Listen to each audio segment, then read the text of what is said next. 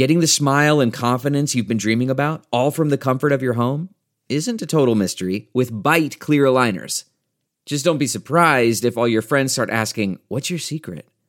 Begin by ordering your at-home impression kit today for only $14.95. Byte clear aligners are doctor-directed and delivered to your door. Treatment costs thousands less than braces, plus they offer flexible financing, accept eligible insurance, and you can pay with your HSA FSA. Get 80% off your impression kit when you use code WONDERY at Byte.com. That's BYTE.com. Start your confidence journey today with Byte. Himalaya. You're listening to That Conversation, a Himalaya Learning production. For exclusive content and to talk to me directly, go to Himalaya.com and enter the promo code Judge Lynn at checkout to get your first 14 days free. We hope you enjoy. Hi, I'm going to start this episode by telling you the story about the woman who left her camera in Mississippi. We were in divorce court. I had a couple in front of me. They're originally from Mississippi, but they now lived in California. She was all day unhappy. He was all day angry. He kept telling me story after story about how he tried to make her happy, how he tried to satisfy her. But no matter what he did, no matter how hard he tried, no matter what he listened to, no matter what he did, she was perpetually unhappy. Then I spoke to her, and she told me about all his failures and his faults, all the things that he did wrong. And I couldn't understand where they were coming from until she told me the story about her camera in Mississippi, and then it all made sense. They had moved to California from Mississippi, where they had always lived, because he was pursuing his dream. She wasn't happy about it. She wasn't on board with it, but she really wanted him, so she moved. Every time she asked him for something, he would do it, because he felt like he owed her. But no matter what he did, she wasn't happy. So I started talking to her, asking her why she was so unhappy and drilling down on all the specifics of the things that she said he didn't do for her. And finally she said something that just turned on the light. She said, "Well, I would find my own way or habits or things to do here in California, but I left my camera in Mississippi." I told you that story because this episode is about what's happening in your head. There is no way in the world that you can have effective communication with the person you're in love with unless you know what it is you want and how to ask for it. The woman who left her camera in Mississippi was a little bit depressed and wasn't on board for the move. She thought that if she asked for what she wanted and got it, she would somehow be happy. So she kept asking for little things, but those little things aren't what she wanted. What she needed to do is take a moment with herself, figure out exactly what was going on in her head, and then communicate those needs to her man. But she didn't do it. She kept talking about all the things that she left. You know, there are cameras in California, but that was not her problem. Even though she kept telling him, "He won't take me back to Mississippi to get my camera out of storage." That was her last hold on, "I think my problem is him," when in fact, it really wasn't. Hi, I'm Judge Lynn Toller, and this podcast is about that conversation. You know the conversation that I'm talking about, the one you're trying to have with the person that you're in love with. This episode is called What's Happening in Your Head because meaningful conversation doesn't start with how to start your sentences or how to come to a conversation. It's all about understanding what you want and knowing how to convey that need. Just for an example, if you're trying to build a building, you gotta know what kind of materials that you're working with. You can't hammer sand to anything. You can't bend steel with your hands. So you have to know what you're working with in order to make your work out right. In order to be an effective communicator in a relationship, you really have to know what you want. You cannot get someone to fulfill a need that you aren't able to articulate. I don't care how well your Uber driver knows the city. If you don't know where you want to go and don't have the ability to tell him about it, he can't take you where you want to be. There are two very important things you have to do in deciding to have that good conversation. The first is knowing who you are, what you've been through, and how that sets up in your head. If you're not emotionally intelligent, you won't be able to ask for what you need. The problem is everybody thinks they're rational when in fact, often more times than not, they are simply feeling. And the reason that occurs is that we feel far faster than we think. I could talk about the nanoseconds and the milliseconds that take for a thought to go to your amygdala or your cerebral cortex and tell you why one shows up so much later than the other. But instead, I'm just going to give you an example that I think will clear the whole thing up. Let's say you're sitting in your living room and you live in Boise, Idaho, for example. Not a lot of lions running around Boise. But you look up one day and lo and behold, in through a window comes a lion. Big, mean, angry, growling lion. Don't make no sense. Not something you would anticipate, yet here he is. You're not going to have to sit in your living room and ask yourself, I wonder why there's a lion here. What's he doing in Boise? Why is he in my house, and what in the world should I do about it? That's what thinking is for. What you do instead is when you see that sucker come through the window, you jump and you run. That's your emotional self taking care of your physical self before your intellectual self ever gets the message. Since we feel so much faster than we think, we tend to convey our feelings, our emotions, our needs, our wants, and our fears before we convey the information that will allow the person that we're in love with to do what we feel they need to do. So the first thing you need to do to have that great conversation with the person that you're in love with is to make sure your own emotional house is in order. You got to know what you need, what you want, and what you feel, and what you want from the other person. In order to get intimately familiar with your own emotional house, you first have to consider what your base personality is. And base personality is like the factory settings on your computer. It's how you show up in this world before anybody or anything has had a chance to lean on it. You know, there are all kinds of people in this world: outgoing, introverted, funny, angry, anxious, fearful, domineering, all kinds of people. And you got to know what kind of person you are. Don't judge you. Don't wag your finger at you. Don't ask yourself who you want to be. Ask yourself who you were born to be. For instance, I was born to be anxious and nervous. That's just what it was. I was a loud, crazy baby because I had a lot of anxiety going on out of the gate. There were things that made it worse, and there were things that made it better. But at my base, at my bottom, I'm a nervous chick. I always take that into account before I open my mouth. The thing that most people don't take into account when they're talking to somebody they're in love with is that they're a whole lot less likely to consider who they are and how they come across because you're in love. They should understand you. But here's the question. If you don't really understand you, how can they?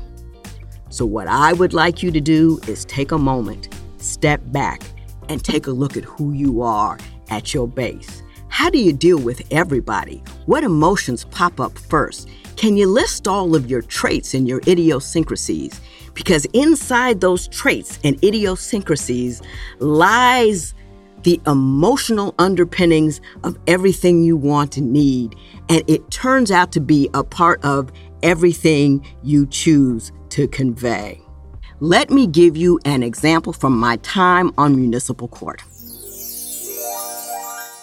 I was there one day, and there was a domestic violence charge against a woman against her husband. She had thrown a bottle of applesauce at him or something. I don't really remember what, but I'll call them Bob and Doris. Bob and Doris had a 17-year-old, and this 17-year-old, as 17-year-olds are wont to do, was causing a lot of trouble. He wasn't going to school. He wouldn't do his homework. You know the drill. His father kept saying to his mother, you know, we need some help for that boy. You know, we need to do something beyond what we've already done, because they had tried this, that, and everything else and couldn't get him to act right. Those conversations that he had with her made her livid. She replied to him with, I'm a good mother. I don't know why you're saying what you're saying. What are you trying to say to me? Da-da-da-da-da-da-da-da-da-da. She was angry, and she communicated the fact that she thought he was attacking her, when in fact he was simply suggesting a new approach. What I finally figured out after I sent her to the probation department and we talked to her is that she was very insecure. And any time you criticize what was going on in her household that had anything to do with her, she heard criticism. She heard an indication of her lack of value. Her insecurities changed what she heard, which made what she said irrelevant. Not only was it irrelevant, it started causing more trouble. And eventually, when he didn't understand what she was trying to tell her, she lobbed some produce at him from across the room. She had to understand her needs, her desires, and her personality so she could receive the information that she was getting and respond appropriately, which, by the way, was a manner in which to help 17. In court, let me tell you what I told her after I figured out what her underlying problem was. I said, you know, I got a kid at home. He ain't 17, he's a little bit younger, but he is a lot of work. And I have legions of people that I have brought in on the situation to help me. Now, here I was, a judge, all of that, and I was admitting to her that I had failures, quote unquote, that looked like her own, and that maybe those failures, quote unquote, were not really failures. They were just an inability to get it done with what you already had on hand. And good motherhood is not about you fixing all your kids' problems. It's about bringing aboard anybody or anything that can help you fix your problems. That's what I'm talking about. All I'm trying to say is this. You got to know who you are as a person. You have to know how you feel, because your feelings jump ahead of your intellect all of the time, especially when you're home talking to someone who's supposed to understand and love you. You got to get your own emotional house in order so you say what you need to say, so you don't think that your partner isn't giving you what you want because he doesn't want to, or because she doesn't know how, or because she's inadequate, but because you have not relayed the needs that you really have. That's the one. The second thing you need to know about is the people you were raised around. You know, none of us came here and ready to roll like turtles. You know how turtles do? The mother turtle lays the eggs, and then when they hatch, mom is gone, and the turtles just make it best they can.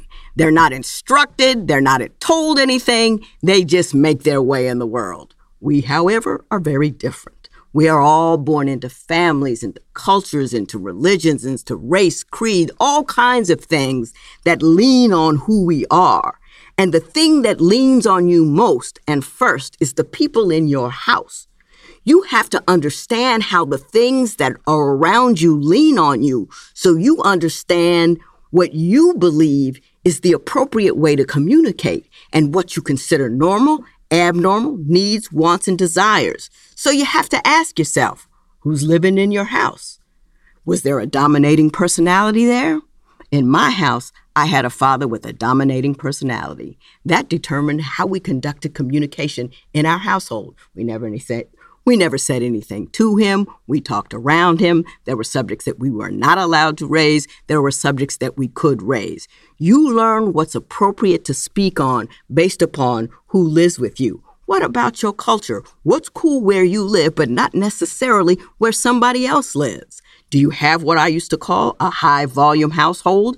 In court, I used to see people all of the time that were in a constant state of rage, usually on a very subtle but real domestic violence charge where somebody, launched cabbage across a room. And what I found is that a lot of people live in what I call high-volume households, which means everybody's always angry.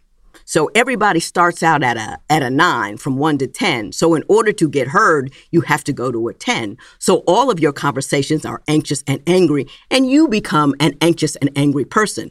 Also, when you get out of that house and in any relationship you go into, you believe that you start at a 9. Not because of your personality, but because that's what you used to have to do in order to get heard in your house. What I'm asking you to do is step away from who you are and how you lived and take a look at who you lived with. How did they establish communication in your home? What was a good topic, not a good topic? Were you volatile? Were you always talking about everything? Were you emotional? Were you demonstrative? You're going to take all of that from that script, and you're going to read that script in whatever relationship you're in. Or sometimes you're going to take that script, realize you didn't like it, and do anything but what's on that script. But again, who you lived with determines how you behave out in the world, and especially when you're alone in a room with someone you love, because you think that is the appropriate interpersonal behavior. Ain't no right in it, ain't no wrong in it. But what you have to do is understand it. Let me give you another example from divorce court. I had this beautiful woman in court with this lovely man, and they loved each other a great deal. This woman, however, was convinced that that man didn't love her because he didn't satisfy her needs. Now, her needs weren't necessarily based on her own personal emotions that she was born with. Instead, what I discovered was this. Madam Beautiful, I'll call her Barbara. Barbara lived in a home with a father that doted on her, which, by the way, is an extraordinary thing. It makes your daughters strong. It makes them less likely to fall for the yoke-doke when they get out into the world, but that's a conversation for another day. That said, if Barbara even said, "Man, that was a pretty doll," the next day, that doll was on her bed. So what she learned is that a man that loves you will listen to what you have to say, assess whatever need you may have or whatever desires you might have, and then fulfill it without you asking. That's what she learned. It wasn't right, it wasn't wrong, but it wasn't the way her husband conducted business.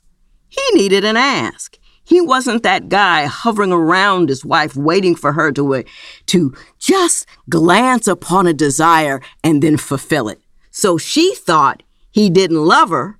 She thought he wasn't listening. She thought she wasn't conveying herself correctly because he never did what she wanted. Her environment taught her that. So what I'm asking you to do is step back. Take a look at your environment. How did you interact? How did you speak? What did you say? Who said it? How they responded to it? And ask yourself, is that because of the personalities in the house? Is that something I want to repeat? Is that something that's working well with the man or the woman that I'm with? That gives you a whole nother perspective on what your needs and wants are. Because, like I said, if the Uber driver doesn't know where you're headed and you can't communicate with him, he won't take you there.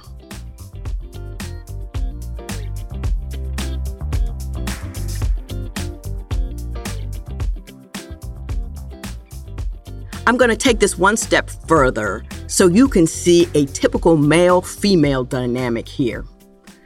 Oftentimes I saw in divorce court men saying to women, "You don't respect me." Oftentimes I saw men say that when they felt uncomfortable about what they're contributing to the relationship. If the woman is working, making more money, society is still kind of, dude, you're not doing the right thing. Even though I don't believe in that, that's how a lot of people feel. These guys expressed their emotional state to their partners in a way that said, you are doing something wrong. Therefore, you are the reason that I feel the way I do. Because they're not in touch with their own emotional house. They don't feel well because they're not doing what they think they ought to be doing in society's eyes. But they believe that since they've communicated that lack of respect to their partner, that their partner indeed is the reason that they feel that way. I always say this, people think I'm crazy, but I believe it's true.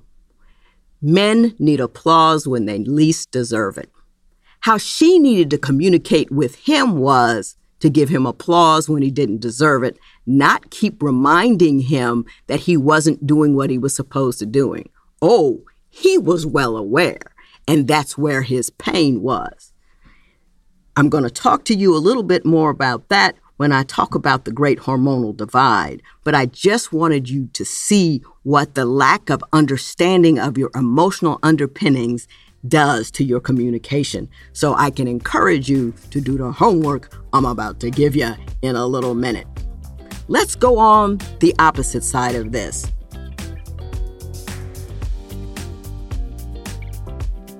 I've had a woman in my courtroom who was absolutely gorgeous, absolutely beautiful. But she kept saying, he never shows me any love. He never expresses any kindness. He just has me hanging out here feeling like I'm nothing and nobody. I watch the conversations he has with other women, and I think they're nicer than the conversations that he has with me. Then I spoke to him, and he told me all of the kinds of things he always said to her. And I looked at her, and she confirmed, yep, he said that. Yep, he said that. Yep, he said that. So at the end, I said, so how do you come away with the belief that this man don't love you, honor you, respect you, and all of the above? We had a conversation, and I found out the last two idiots she dated were mean to her. They didn't respect her. They're one of these guys that got a woman and then didn't treat her right. So she was seeing and hearing what he said through the mouths of those other dudes. They had set up shop in her mind and distorted her man's words. She had to get her emotional house in order so she could hear what was said, so she could communicate with him in a way that made them both happy. You feeling me on this? I hope so, because it's all about feeling before saying, so the saying does what you need it to do. So here's the takeaway from this episode. Make sure you know what's happening in your head as a function both of who you are, your own personality, how your mind works, what your factory settings are. And then take a look at your culture, at your home, at your family. What script are you reading off of? What did your circumstances tell you was okay, not okay? what to say, what not to say, how to feel, and how to express. You need to do all of those things before you even open your mouth so you can conduct your business with the person that you love, like someone who really knows what they're doing. All I'm saying is make sure you know what's going on in your own emotional house, the materials it's built with, and the people that help you construct it, so you can have a firm belief and indication and understanding what you need so you can start that conversation with the person that you're with from a place of light and understanding. It makes things so much easier. You will not believe how many conversations die at their inception because the people really don't know what topic that they're on. Now, I'm not saying that you got to sit down with a pen and paper and write down everything that has ever happened to you, have to decide every personality trait and peculiarity that you have. What I am saying is you do have to take some time to think it through. There's nothing wrong with thinking. There's nothing wrong with sitting back and considering before you convey. I believe that thinking is underrated these days. We have so many opportunities to express ourselves. We seem compelled to do that without any thought going on beforehand. It makes for a lot of consternation and issues, especially when you're talking blind to the person that you're in love with. I'm going to end this with a story about a 20-year-old argument over watermelon. This is a story about my husband, I call him Big E, and me. We've been married, I don't know how long we've been married. We've been together for 33 years. And every time I bought watermelon, which I like a great deal, it used to irritate the living daylights out of my husband. He would have something snarky to say, he would be upset about it, and I would look at him all funny, wondering, what is this man's problem with my watermelon? It started a lot of stupid arguments for no particular reason at all. At one point, I even stopped buying watermelon, resented it for him, and that popped up in our conversations as well. Then I had a conversation with his brother. His brother told me that when he was young, Big E, he was in charge of taking out the garbage. Now, this is back in the 50s when we didn't have plastic bags and there were nothing but paper bags lining the garbage pan. His mother, whom he loved to the moon and back, loved watermelon. And every time she would put the watermelon rinds into the trash can, it soaked the bag. When he pulled it out, the bag would break, watermelon and all the garbage on the floor, and he had to clean it up. That put watermelon in his mind as a bad thing. And since he hadn't set that down or thought it through, the fact that his irritating new wife liked watermelon set off all those negative emotions in his head. And since he didn't know where they came from, and since I was the one with the watermelon, he directed them at me. Now, it's not a big deal. It's not an important deal, but it's an easy example to see. So now that we're done talking about what's going on in your head, I'm going to leave you with another assignment. Your homework is much the same as last time, but I'm going to ask it to be a little specific. I'm going to ask you to step back and take a good hard look in your own emotional mirror. Don't look for winners and losers and right or wrong. Instead, just look for patterns. Look at your family without judgment, without saying yes or no or right or wrong or good or bad, and just see it's set up in your head as the script that you will most likely follow. In the next episode, we're going to take this one further. After you figure out what's going on in your head, you've got to figure out what's going on in your partner's head. That's a little harder. That's going to take some time, but I believe it can be done. I hope you enjoyed this episode, and I hope you join me next time. In the interim, don't forget to join that conversations community on Himalaya.com.